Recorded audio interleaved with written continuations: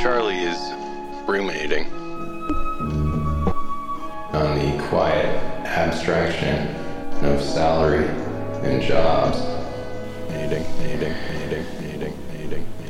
As Charlie is ruminating on the quiet abstraction of salary and jobs versus life and purpose, there's an abrupt click.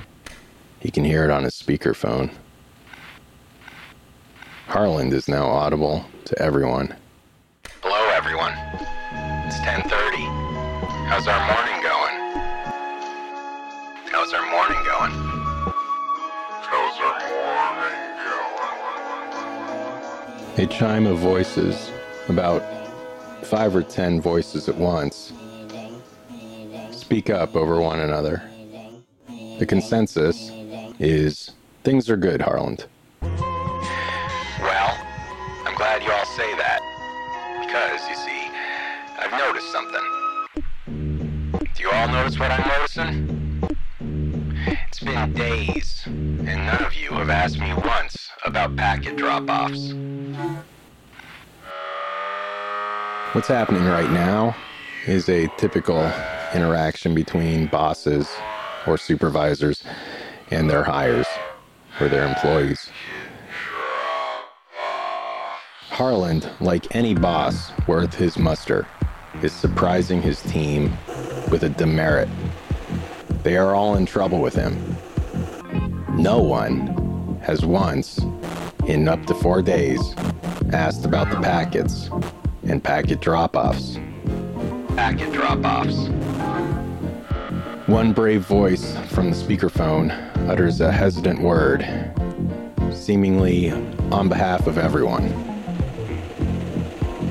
Drop-offs? Yes. Whoever it is that said that, yes, thank you. Did you all think that new work was just gonna appear on your desks at home? All employees had in fact received new work delivered to their desks at home last week from the IRS employees who had dropped off their desktop machines. They also had received a large batch of envelopes to process. This was a lot of work, a lot more work than just a week. No one in Harland's team of 14 or 15 people had yet run out of work.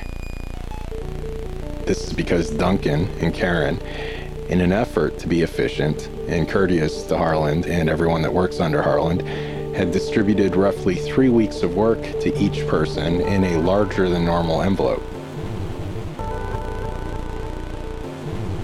Harland doesn't really look at the work, he just complains about it. And he had designated in his opening speech earlier that each employee would be doing 2 separate weekly drop-offs of work. Nobody has yet to even talk about doing a drop-off, and my guess is nobody's done a drop-off yet.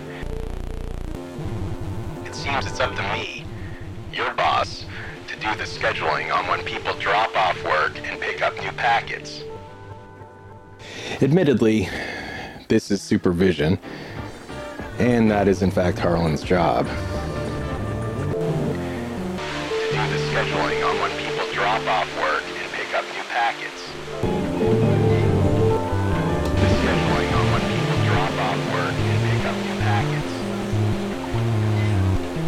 And a backstory, he just got dinged in a phone call with his own boss, Barry, who asked Harland about the packet drop-offs. Packet drop-offs. Everyone at Company Statistics is nervous about this work-at-home experiment. Packet drop-offs. They would like it to work, as if the work-at-home experiment works, it would mean they would not need to lease a new building. Company Statistics is presently without a building, with the IRS having moved into their building as the IRS building got destroyed.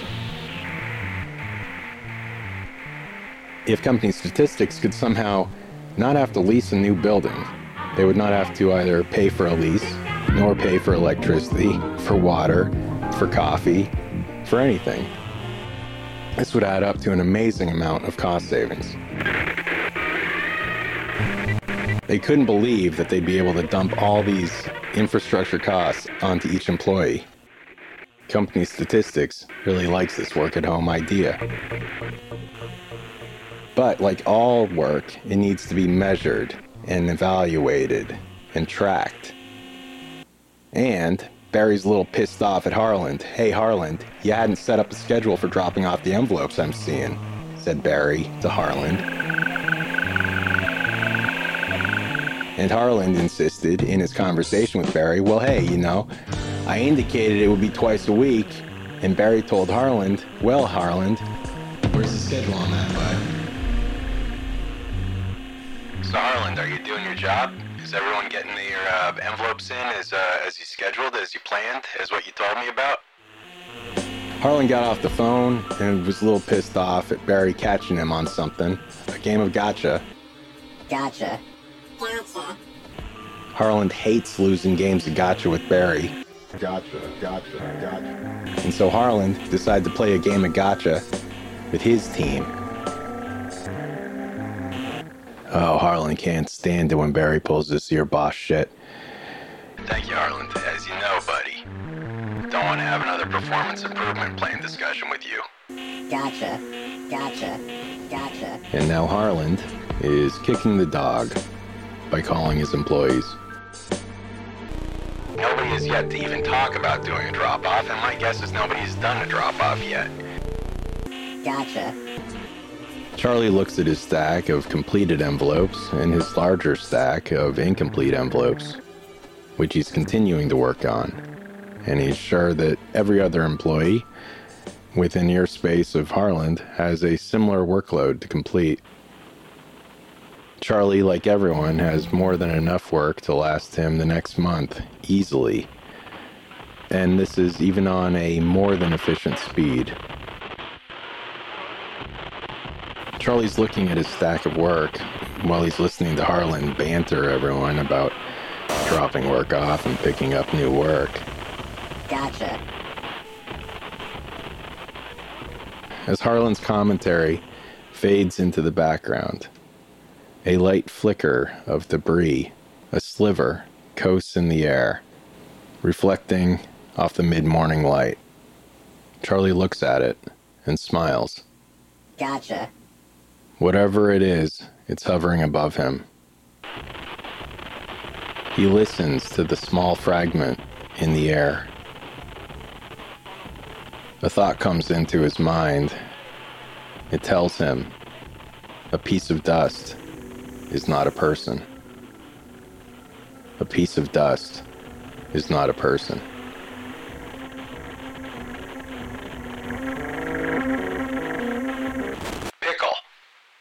Pickle. Harland interjects this beautiful moment. You know, Pickle, I thought you were one of the smart ones. I've been talking to you for a few minutes here, and you haven't said a word. A piece of dust is not a person. Pickle, don't tell me you're not even working right now. Just asked you a couple questions. Charlie snaps out of his happy meditation and clicks the speakerphone to full duplex. This will allow him to both talk and receive at the same time. Sorry, Harland. Didn't hear you clearly. Can you repeat yourself? Ha ha ha. Ha ha ha. Okay, listen to the smartass, everyone. Charlie's making one of his good jokes here. One of his good, smart jokes.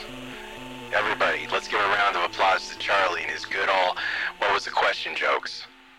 I don't even understand that joke, Charlie. Are you asking for me to repeat myself? At 11 separate residences across Clarence, Texas, other employees on Harland's team tense up. And then for very little explanation, Charlie says over the phone line, A piece of dust is not a person, Harland. Excuse me, Pickle, what was that? It's just something I was thinking. Do you think dust can be a person? I was thinking that while you were talking. I wasn't meant to... I'm sorry if it meant that I wasn't paying explicit attention to what you were talking about with the packets. It's just something I was thinking. Do you think dust can be a person? Pickle, are you playing mind games just to get out of being on my shit list? Well, it does not help. It does not help. It doubles the shit. You are double on my shit list right now. Fucking dust? People? What the fuck are you talking about? No, sorry, Harland. Sorry, no, I wasn't. I wasn't trying to fuck with you or anything, and I don't even like cussing at the job right now.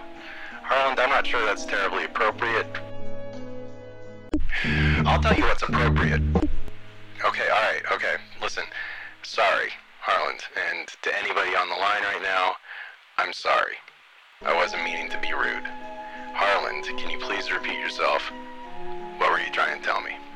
Well, Pickle, I've decided you, more than anyone, are a day late for your Tuesday envelope drop-off. You are to drop off your envelopes on Tuesdays and Fridays, and at that time, you are to do your printouts. Sorry, you hadn't mentioned. Well, you hadn't asked. There's silence on the phone line. Everyone has stopped working. They're listening to their receiver. Got it, Harland. I understand. I'm a day late and dropping off my packets. I'll get some to Karen and Duncan right away. Well, don't make the same mistake this Friday. Harland? There's a new voice on the phone. It's Karen. Harland? Would you like me to tell everyone the address for the facility so that they can drop off their envelopes? Karen is now covering up her own possible mistake. She and Duncan have been busily catching up on their own workload, as the introduction of new envelopes often slows them down. So they've taken the last week to catch up on their workload without bringing in any new envelopes. They managed this by giving more envelopes to other people efficiently to possibly make a single once-a-month drop-off that wouldn't affect anything. It would actually be more efficient. But they should have presented this as an idea to Harland. And of course, once he presented a double-week envelope drop last week on the phone, they should have adjusted and then mentioned this address at the storage facility to everyone last week. The address is 4518 Storage Road. It's the 9th storage warehouse on the right, and we're on the 4th floor. Everyone's writing this down, I hope. Everyone on the phone right now is writing this down. 4518 Storage what? Storage Road. Says Karen. Karen then supports Harland by listing the other names that should have dropped off envelopes on Tuesday. And, in fact, even adds those who should have also done so on Monday, and the corresponding second days for each of those same groups. There will be a Monday and Thursday group, and a Tuesday and Friday group. Thank you, Karen, for restoring a sense of professionalism to this process. Happy to help, Harland. Pickle most of all. Do you hear all that? Seems Pickle's late more than anyone. Karen, can you indicate that Pickle is late on his file, please? Harland is insistent on this, not letting go his focus on Charlie. Such a damn prick, Harland. What was that? Charlie had forgotten to turn off the duplex setting on his speakerphone. I'll be right on it. Harland, sorry about that. Leaving right now. 4518 Storage Road, 4th floor. See you all after lunch at 1 p.m.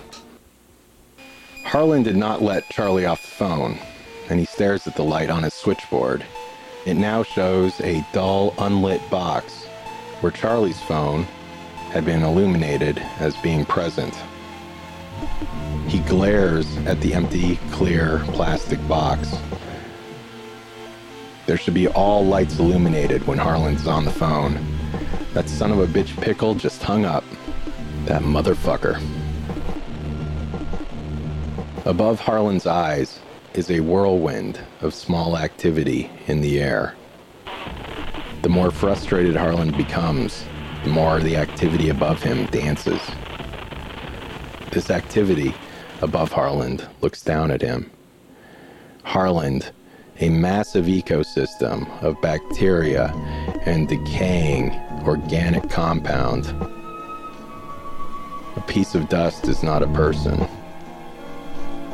The dust smiles and reflects, knowing what it is and what it is not, and the dust is pleased.